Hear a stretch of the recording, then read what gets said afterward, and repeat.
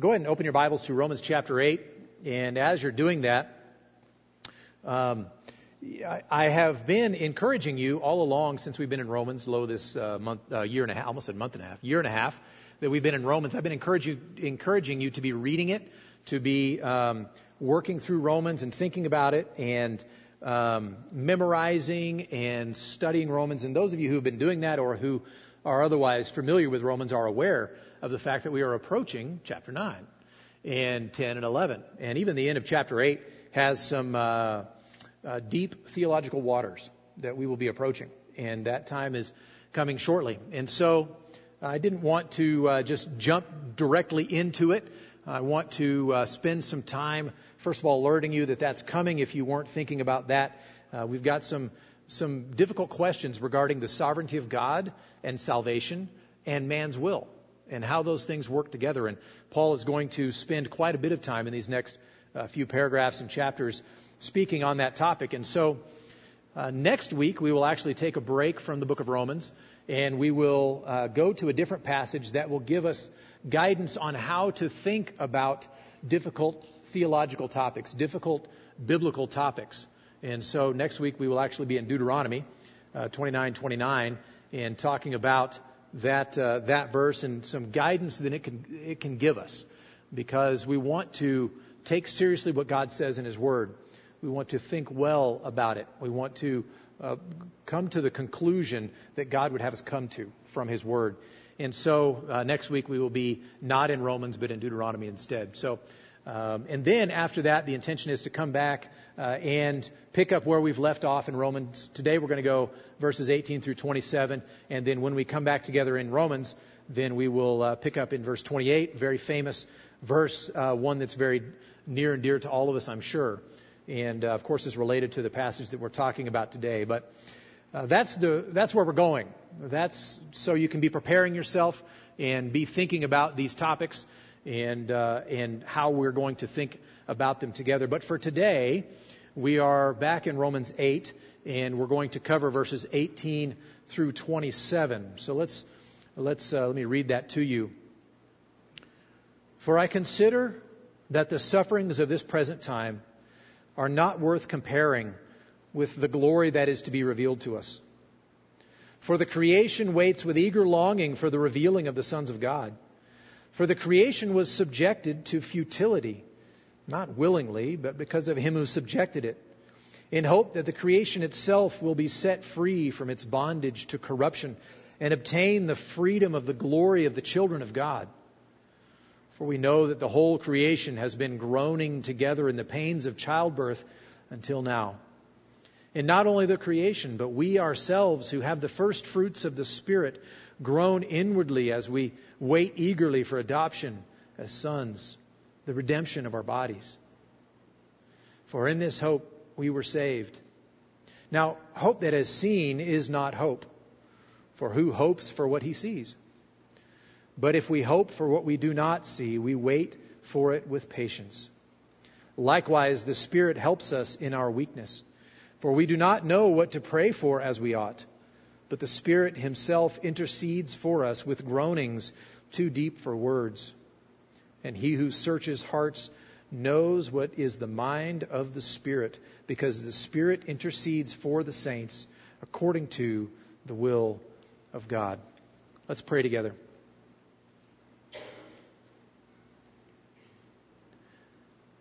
Father, we gladly come to You this morning. You, the unchangeable one, not caught off guard by pandemics or riots or evil in the world, not thrown off Your plan, not altering Your schedule, not having to jump through hoops. You, God of all things, who created us and created all things, the one who sustains us. We come to You and find comfort and peace in coming to You. Thank You that You have given us Your Word. You've communicated Yourself to us, and we have it in our own language and our own hands, and we can sit here together and we can learn from Your Word. particularly as we think today about the chaos of this world, evil that goes on in all its forms, and here we are. And sometimes we suffer as a result of it. We personally or those near us. How do we deal with suffering? How can we find encouragement in the midst of this crazy world where there is evil out there? And what's worse, there's evil we carry around with us. So how should we proceed? How can we find comfort? How can we find encouragement? How can we understand where we are in this creation that has fallen? So we come to your word today, Father, and we ask that you would be at work by your Spirit in us to help us understand what you have spoken to us in your word in Romans chapter 8. We submit to you. We ask that you would be at work by your Spirit in our hearts. Help us not to be dwelling on what has gone on in these last days and weeks and months, nor worried about what will come. So I pray that you would work in us through the proclamation of your word, and we pray in Jesus' name. Amen. Paul was a man who understood suffering.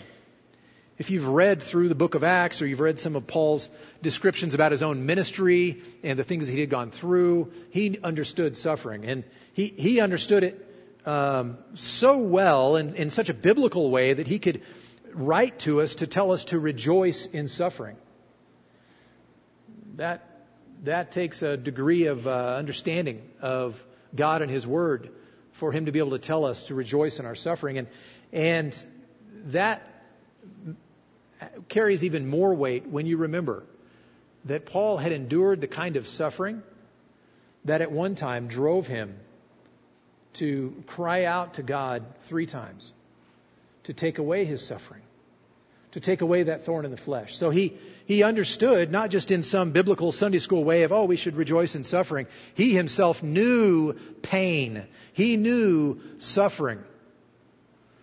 Suffering of the kind that would cause him to beg the Lord 3 times to take it away from him.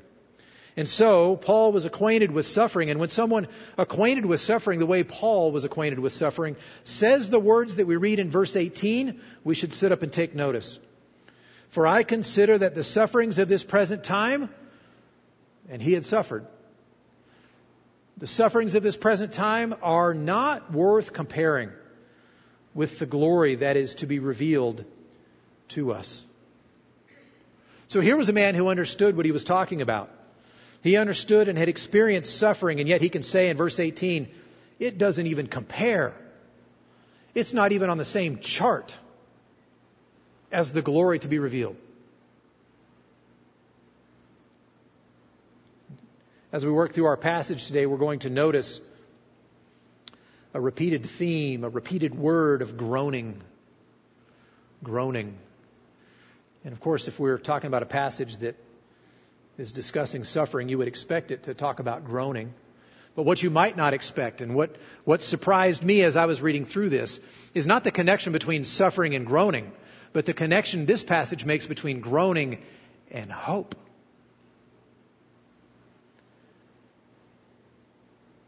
Look at verses 19 through 22. We see that creation groans. And actually, before we read them, I want to give us a little bit of a replay kind of what has gone on in the Bible, that creation is groaning. If you remember all the way back in Genesis chapter 1, God created this world. He created all of creation, and then what did He do? He made man in His image and placed him there in the garden to function as His vice regent, to function as His prince over creation. He was to be His steward or His deputy or His vice regent over the land, over all of creation. Adam was created and was told to be fruitful and multiply and fill the earth and rule over it, subdue it, have dominion over all of creation.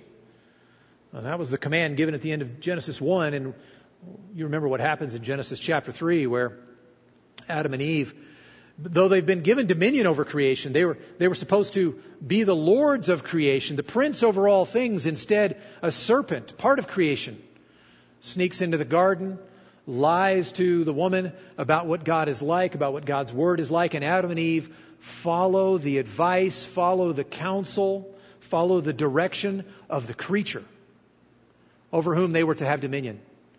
And that creature advised them and led them to rebel against their Creator, the one they were to worship, to believe, to trust, to give their lives to. Instead, they rebel against Him and they follow the word of the liar, of the creature, of the serpent.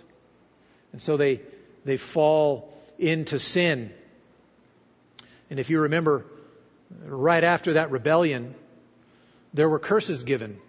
God comes on the scene and He gives curses, and He curses the serpent, and then He curses the woman, and then He curses the man. Does He stop there? No, He keeps going. He curses all of creation.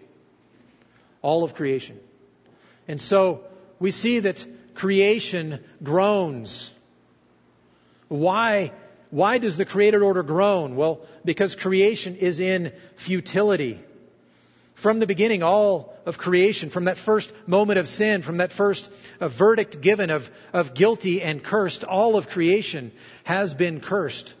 And so now the ground doesn't bring forth the beauty like it should, and the vegetation like it should, and the produce like it should. Instead, it brings forth thorns and thistles.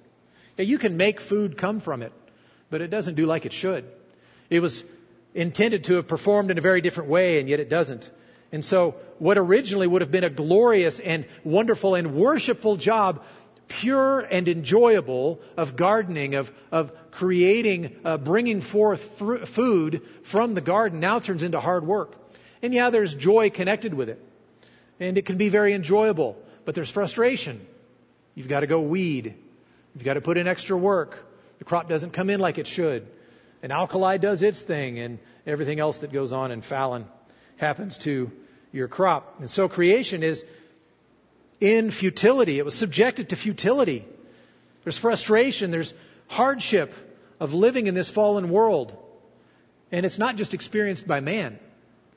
It's experienced by animals as well. All of creation is in futility. Animals often go hungry. They might die of thirst. Or maybe storms and floods come in and destroy. Drought kills.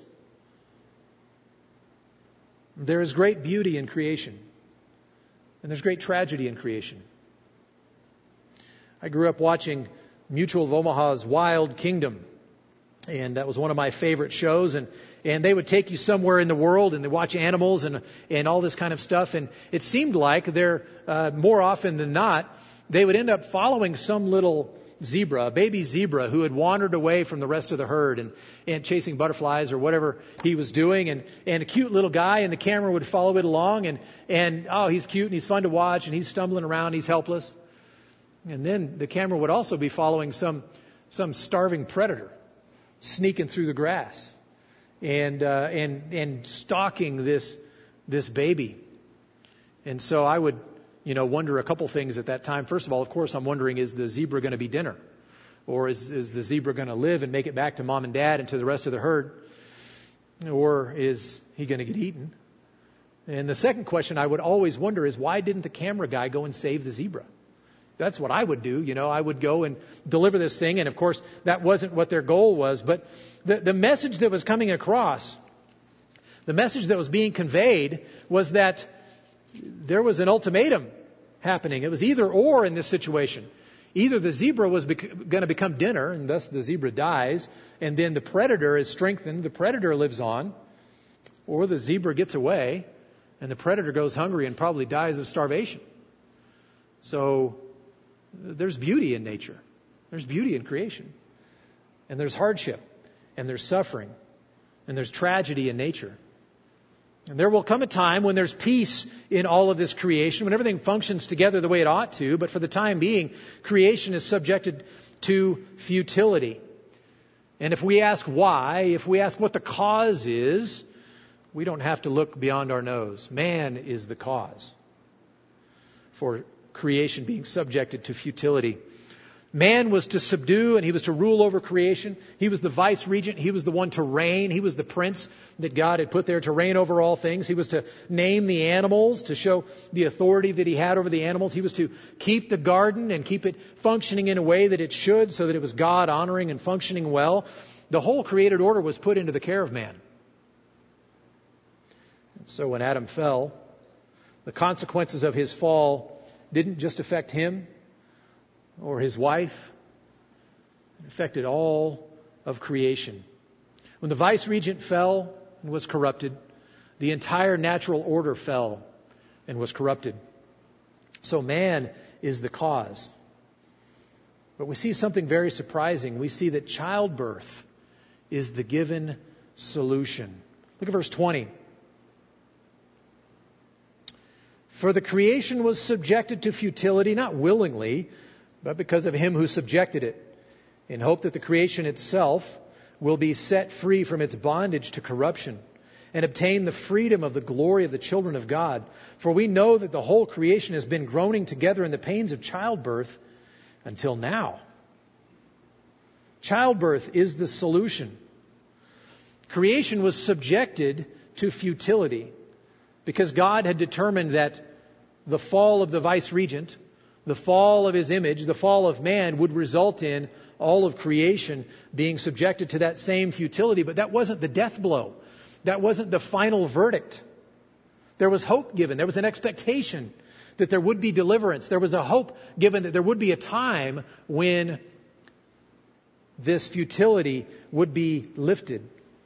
And if you remember reading through Genesis 3, you have the sin happen, the rebellion happens, the fall. You have the judgment given. And even during the pronouncement of the judgment, you have God saying this: to the serpent, the offspring of the woman will crush your head at the cost of his own heel. The cost of his own bruised heel. So even there at the beginning, all the way back in Genesis 3:15, you have this first promise that this is not the end. The story is not over. Yes, there's futility. There's fallenness. But there's going to come a victory. There's going to come a deliverer. There's going to come one who's the seed of the woman, who's going to have victory over the serpent. Now, in that story, and if we were to read no farther than Genesis chapter 3 and verse 15, we would think that it's a battle between God and this serpent, or between the seed of the woman and this serpent, just over this particular issue, which one's going to live, which one's going to die. But of course, as we read the Bible, we see much more enter the picture. We see that actually all of the offspring of Adam and Eve follow in their place of sin. They were born into sin. And we gladly follow along with sin of our own, that we are rebellious, just like Adam and Eve ended up being rebellious. And so this sin, which God had said in the beginning, the day you eat of the fruit of that tree, you will surely die. And they ate of the fruit of that tree, and they surely died. And we, their offspring, are born dead. We bear the consequences of that. The wages of sin is death, and we have shown that in our own lives. And so we see that promise made all the way back in Genesis 3:15, that the seed of the woman will crush the head of the serpent, is not just about a battle between two people or two entities. There's much more at stake, that actually you see the seed of the woman, who is Jesus, come on to the picture. And where Adam sinned and broke the law and inherits death for himself and passes that on to all of his offspring, Jesus comes in as the second Adam. And he bears that penalty. He dies in the place of all of his own to pay the penalty for their sins. More than that, where Adam disobeyed, Jesus comes on the scene, the second Adam, and he obeys all of the will of God, so that we see him obeying. And so it's much more than just who's going to win, Jesus or the serpent. Jesus is certainly going to win. The seed of the woman is going to win. But in doing so, he's going to redeem a people for his own possession. He's going to pay the penalty for their sin. And he's going to obey in their stead where they have been disobedient. So that by faith in Christ, we have that forgiveness. So that we have that curse taken away. We have that penalty taken away, so that we stand before God, right before him, because of what Christ has done. Only. It doesn't come all at once, does it? Redemption doesn't happen in its entirety all at one time, does it? I mean, you think about your own life, that your inner man, if you're in Christ, your inner man has been renewed. He's been made alive. What about your outer man? What about your body? What about the rest of you? Well, the rest of you, the outer man, as it were, will not be renewed and made sinless and brought into perfection until the resurrection. And until then, the whole creation suffers under the broken rule of a broken ruler. Because we are still the vice regents on this earth. And we are doing a poor job. And so, we see that there is suffering in this world. We see that the creation groans, subjected to futility because of man. But the solution is this childbirth that's expected. First, the child, Jesus, being born. That's the start of the whole thing. He's the one who accomplishes it. But then what does He do? He redeems a people. We're redeemed in a sense, in our inner man, fully redeemed right now. But we won't see the results of that in our outer man until resurrection.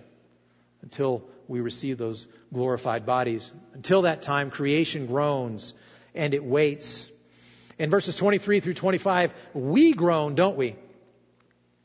And not only the creation, but we ourselves, who have the first fruits of the Spirit, groan inwardly as we wait eagerly for adoption as sons, the redemption of our bodies. For in this hope we were saved. Now, hope that is seen is not hope, for who hopes for what he sees? But if we hope for what we do not see, we wait for it with patience. So we groan. And that's because we need to understand a truth here that will come out again and again when we discuss matters of Bible and theology, and that is the truth of something being already but not yet. There's a sense in which certain truths are true already. We possess them already, but we do not yet have them in their fullness. For example, he discusses adoption. We eagerly await the adoption as sons. Well, wait a minute. I thought Paul said back in chapter 8 and verse 15, not long ago, he said, for you did not receive the spirit of slavery to fall back into fear, but you have received the spirit of adoption as sons, by whom we cry, Abba, Father. So he says in verse 18, we have received already the spirit of adoption as sons. We have already, in some sense, been adopted. Currently. We possess that right now. But he says here that we eagerly await our adoption as sons. So which is it, Paul? Do we have it? Have we already received it? Or do we eagerly await it and it's in the future? Well, it's an aspect of something being already true and yet not yet entirely true in every way. He says, first of all, that we who are in Christ, we have the first fruits of the Spirit. The first fruits, which is the Holy Spirit. Right now, we've already been adopted and certain things are true about us that we currently have, currently possess. One is the Holy Spirit who lives within us. Well, in what way is the Holy Spirit first fruits of our adoption? Just thinking about the context in which we've been reading right here, there are a couple things that are true and important for us to know. That since we have died to sin, which held us captive, we now serve in the new way of the Spirit. Right now already, we have the Spirit living within us. We've been set free. We are no longer captives to sin, and so we can serve God in the new way of the Spirit already. That's a first fruit. And being indwelt by the Spirit, we have received spiritual life already. And we have already received a worldview that is focused in such a way that we now walk and live according to the Spirit of God. We walk and live by the Spirit even now. Already we have this. And so it's important for us to remember that something can be already true and yet not in every aspect, not in every way. That's something that is not yet true of us. And that's what Paul is talking about here. We've been adopted already. We already have the Holy Spirit. We already have the first fruits of that adoption, the Holy Spirit. But there will come a time. There will come a time in the future when we will have the entirety of it. So we will be redeemed not just in our inner man, but in our outer man also. We will no longer be tempted by sin. We will no longer have sin of our own. That we will be made perfect. We will see Him and we will be like Him. We will be as He is. We'll be holy. Because we have been made new in our outer man as well. So there are certain things that are true already, that we already possess. And there are certain aspects of our adoption we do not yet possess. We will possess them in the future. And so, that shouldn't surprise us, that there would be things yet future in the Christian life.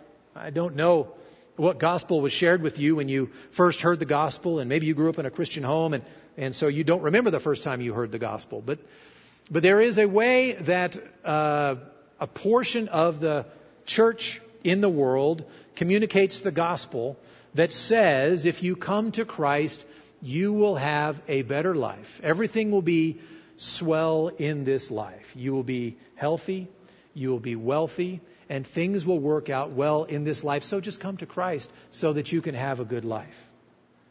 I want to tell you that that is not the gospel of the Bible. If you've been paying attention in your own life, you have noticed not everything has worked out swell. Maybe you don't have health. Maybe you don't have wealth. And part of that is because this redemption that we have, what the gospel promises to us is redemption of our inner man now and full restoration, full completion in the future. Christians actually are in the time being for now are called to suffer.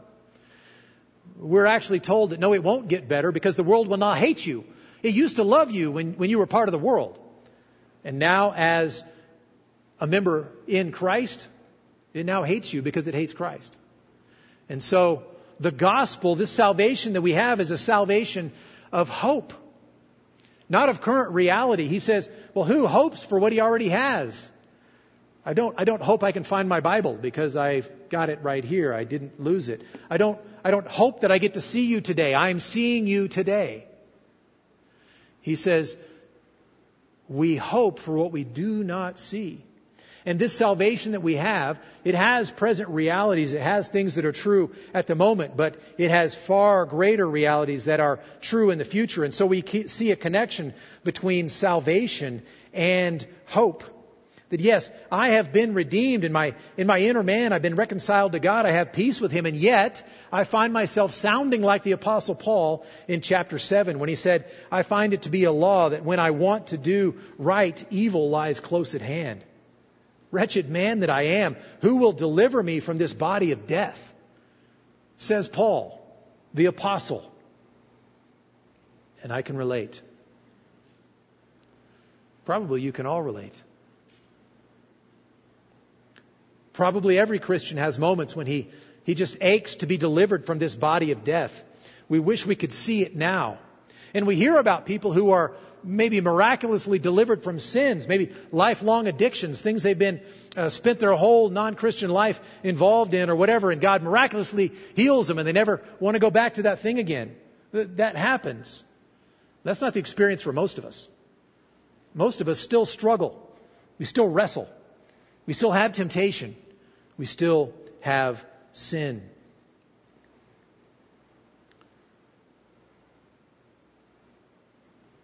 Most of us don't see the present reality of that full deliverance from those things and won't until we have our redeemed bodies.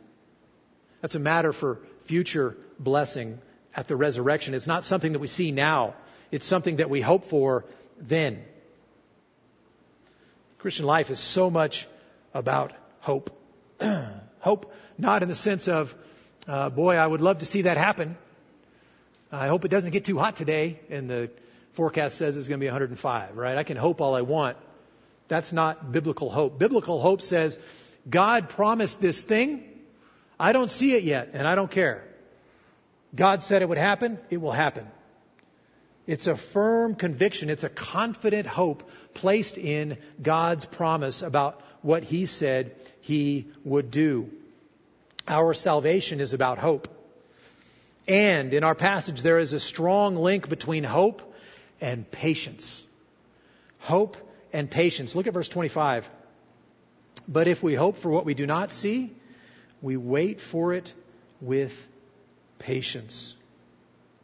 The more secure and confident our hope is, the more patiently we can wait in the meantime. I want to give just a personal testimony from my own life that's not all that important, but it applies here. I'm not big on dieting. I kind of just eat what I want typically, not always, but I have recently been trying to do intermittent fasting. And that's basically where you just have a closed period of time in the day in which you eat and you don't eat outside of that. For me, that just means I wait to eat until lunch. And that's really all it means. And then I finish eating sometime in the evening. But I fast every morning. It's intermittent fasting, right? And some days it's very, very hard. I'll come to work and Rochelle will have just brought in some donuts or something like that. And I see other people eating them. And I really just want a donut. And I like donuts. And but I'm not supposed to eat till noon. That's my rule I have for myself, just because I'm trying to do this intermittent fasting thing, to try it.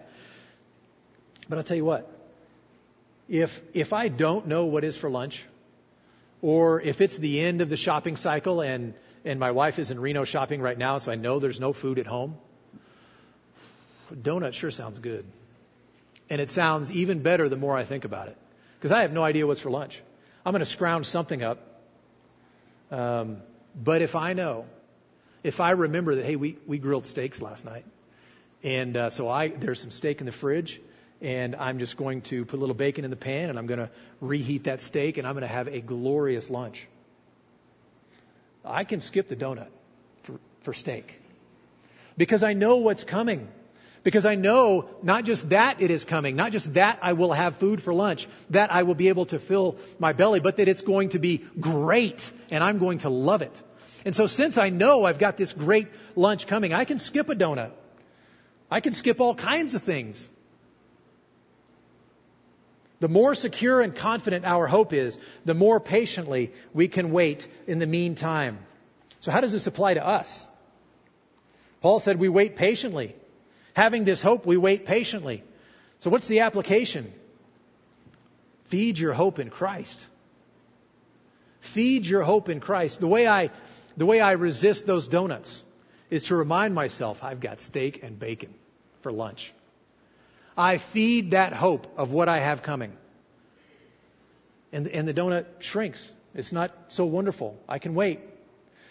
Feed your hope in Christ. Don't focus on your struggle. Don't fixate on your weakness. Instead, remind yourself of what you have in Christ. Remind yourself of that meal that's coming. Remind yourself of your adoption as God's child. Both those parts that you already possess by the Spirit and those parts that will be yours when your mortal body is finally redeemed. Feed your hope in Christ. Well, how do you do that practically? Well, sitting under the teaching of God's Word helps. Being here helps. Reading God's Word helps. Pondering, thinking about, reflecting upon what you have in Christ from God's Word helps. Feed your hope in Christ. And by the way, surround yourself with those people who will direct your mind that way, who will feed your hope in Christ. It's so easy to surround ourselves with people who either don't know Christ, or even if they do, they have a real trouble fixing their hope on Him. And they think about the donuts all the time. They talk about the donuts all the time. So creation groans, awaiting the revelation of the sons of God. We groan in eager anticipation of when we will finally put off this sinful body and take up our glorified body. And amazingly and surprisingly, the Spirit also groans. Look at verse 26. Likewise, the Spirit helps us in our weakness, for we do not know what to pray for as we ought, but the Spirit Himself intercedes for us with groanings too deep for words. And He who searches our hearts knows what is the mind of the Spirit, because the Spirit intercedes for the saints according to the will of God. Isn't that amazing? We see that creation groans, and we know why. We see the groaning in our own life, but the Holy Spirit himself enters in, and he enters into that very groaning. I want to make a comment regarding prayer and God's will. Prayer and God's will. He says part of the glory of what the Spirit is able to do is because he intercedes, the end of 27, for the saints according to the will of God. According to God's will. Well, what is God's will?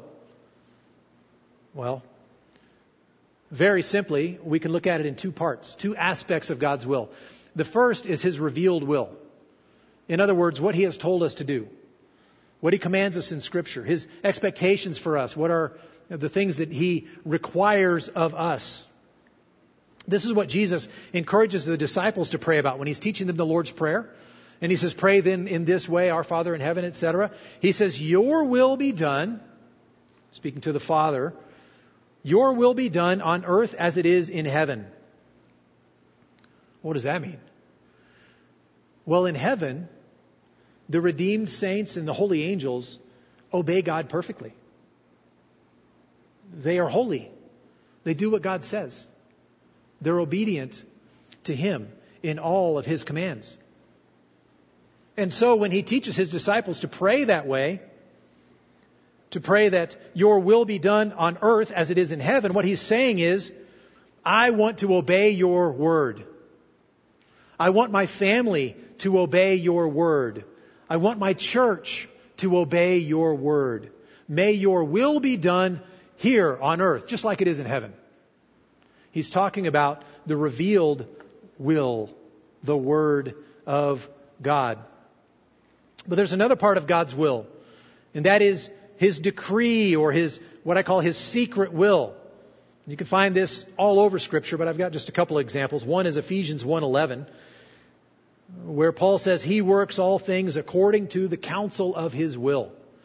The counsel of his will that he doesn't let us in on. It's God's will. It's God's own counsel. What God is going to do, he is going to do. And so it's called his secret will because we don't know what it is until it comes to pass. And then we can see it. So there are a couple things to keep in mind about God's secret will or his decrees. First of all, it's secret. That's a shocker, I know. But because it is secret, because he doesn't fill us in on it, he doesn't tell us about it, God never holds us accountable for his secret will. You are not held responsible for God accomplishing his secret will. You will never be punished because you didn't know what God's secret will was. It was secret. He didn't tell you what it was. And secondly, it wouldn't matter if he did because God always accomplishes his secret will. 100% of the time, his secret will is accomplished. So you can't even go against it. He always accomplishes it. Psalm 115 and verse 3, our God is in the heavens. He does all that he pleases. Until we limit him? Until we threw a wrench into the plans by not doing his will? No. Our God is in the heavens. He does all that he pleases. Now, why do I bring this up? First of all, because it's in the passage. His will, the praying according to his will. But I tell you this so that you would be freed up in your own prayer life. So that you would be freed up in your own life from that overpowering and crippling worry about what is God's will for your life. And maybe you're going to take a wrong step. Maybe you're going to buy this house instead of that house. Maybe you're going to take this job instead of that job, and you're going to be out of God's will. It is not possible to be out of God's secret will. And so I want to free you up in that regard, not to be crippled by that. Earlier in my Christian life, I was debilitated by my concern that I would make a decision that would go against God's will. I want to encourage you with something. Focus on God's revealed will. He's already told us what he wants us to do. He's told us how to obey him. But some of us look for that secret will that we can also obey. But I have a tip for you. You haven't obeyed this one first. And you've got it in front of you where you can read it. Why would we want to go and ascertain in some way what is God's will that He hasn't shown us when we've not obeyed the one that He's already given us. So Christian, focus on obeying His will. Focus on doing what He says. He will take care of His secret will. Leave the unrevealed will to Him. He will accomplish it perfectly and always, just as the Bible says He will. And that's particularly important in our context because of our weakness. Likewise, the Spirit helps us in our weakness. We don't even know what to pray. We don't even know what to pray. Paul doesn't tell us in this verse, the second half of verse 26, he doesn't tell us that we struggle to ascertain what His secret will is, or that a Christian might not know what God's will is for us in the future. That's not what he says. He doesn't say might. He says, for we, Paul includes himself, we do not know what to pray for as we ought. He says we don't know it. We don't know what to pray for as we ought to pray. Maybe it's because the situation is so confused, it's so tangled, and you're trying to figure out how to pray for this struggle that's going on in a family, and you think, if I pray this, that's going to hurt this person. If I pray this, it's going to hurt that person. I just don't know what to do. I don't know what to pray for. I don't know what God's best is. I don't know how to pray in this situation. We just don't know. We're too short-sighted. We're limited. We're too weak to know what to pray in some situations. And so what about those times? I think they may happen more than we might want to admit. Well, in those times, that's when you see the Spirit's help. The Spirit's help. You don't always have to know what to pray. The Spirit knows what to pray. He knows what to pray in your situation. In this tangled situation where you just cannot get your mind around what's the best way to pray about this situation, that's fine. The Holy Spirit knows how to pray in that situation. And so what do we do in that context? What do we do in that situation?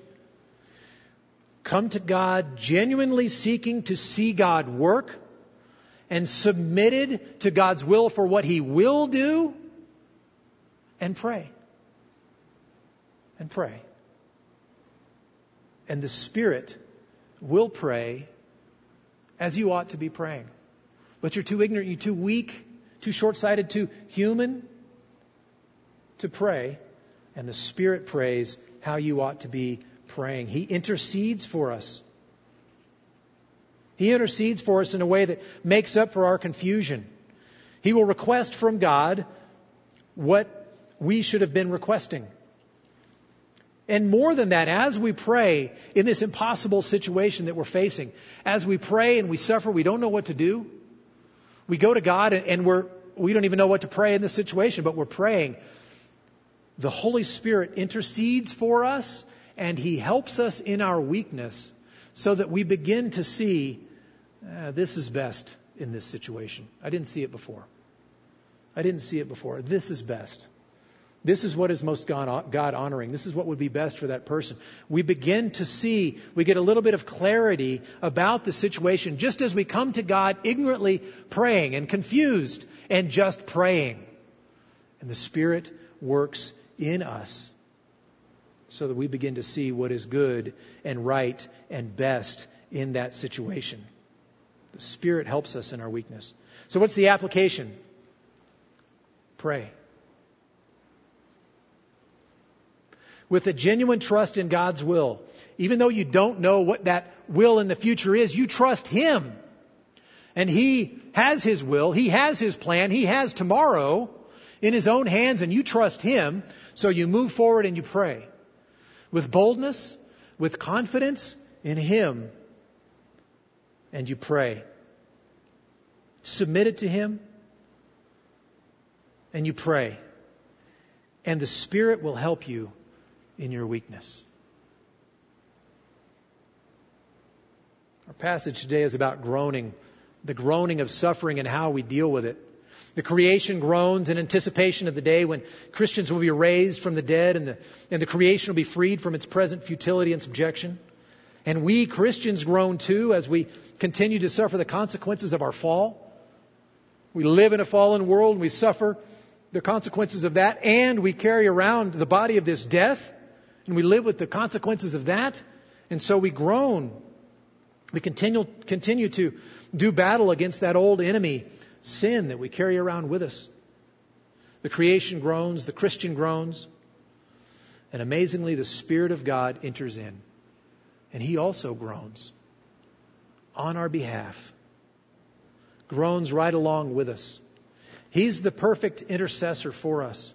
He lives within us. He knows our hearts and our minds. And He's the third person of the Trinity. And so He knows what God's will is. He knows how to pray in that situation. That we are too short-sighted or just don't know how to pray. We're confused, and He knows how to pray in that situation. And His prayers are always answered. What an encouragement. That the Spirit of God enters in and groans right along with us, but His prayers are always according to God's will, and His prayers are always answered. What a helper we have living within us in the person of the Holy Spirit.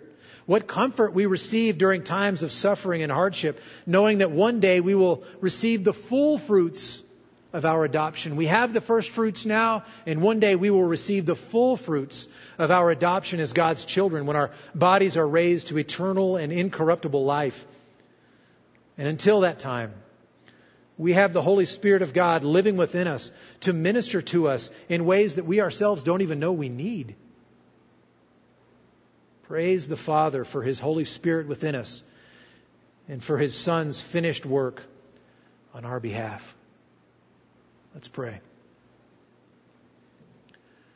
Father, we live in a world of suffering, and we know that ultimately that's because of man and what man has done, but we do suffer the consequences as well.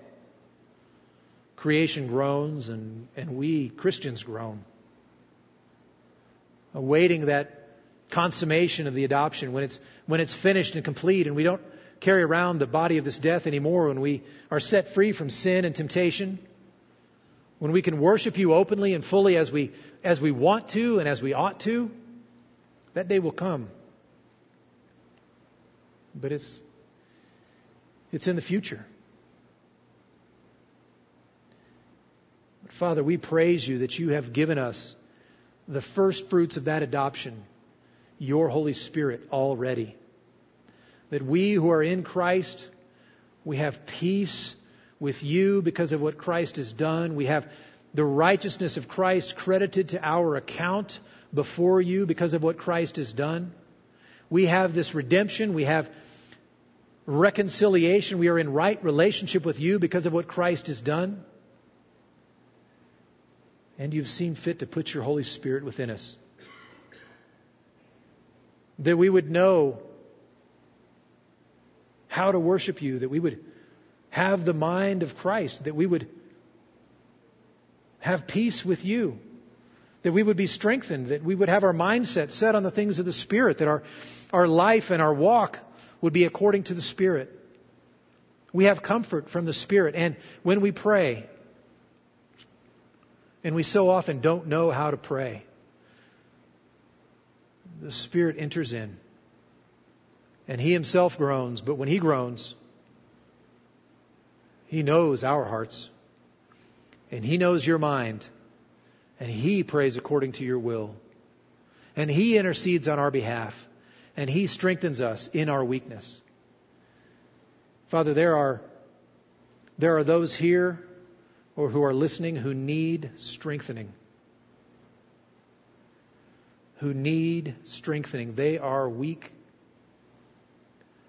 I pray that You would strengthen them by Your Holy Spirit, that they would go to prayer and they would receive that from Him. Father, we thank You for this first fruits of our adoption, that You have not left us alone, but given us Your very Spirit to live within us. We rejoice and we praise You, and we take very great comfort from that.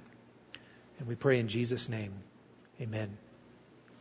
In just a moment, I'm going to dismiss us, and we are trying to maintain social distancing and whatnot, so try not to congregate too much, too tightly together, etc. But it's great to be with you. Thank you for joining us this morning. Thank you for being flexible over these last couple of months as we've tried to do what seemed best. And we trust the Lord that He's been honored in this time. But thank you for being here today. I want to close with these words from Paul in 2 Corinthians 13. The grace of the Lord Jesus Christ and the love of God and the fellowship of the Holy Spirit be with you all. Amen and amen. God bless you all, and you're dismissed.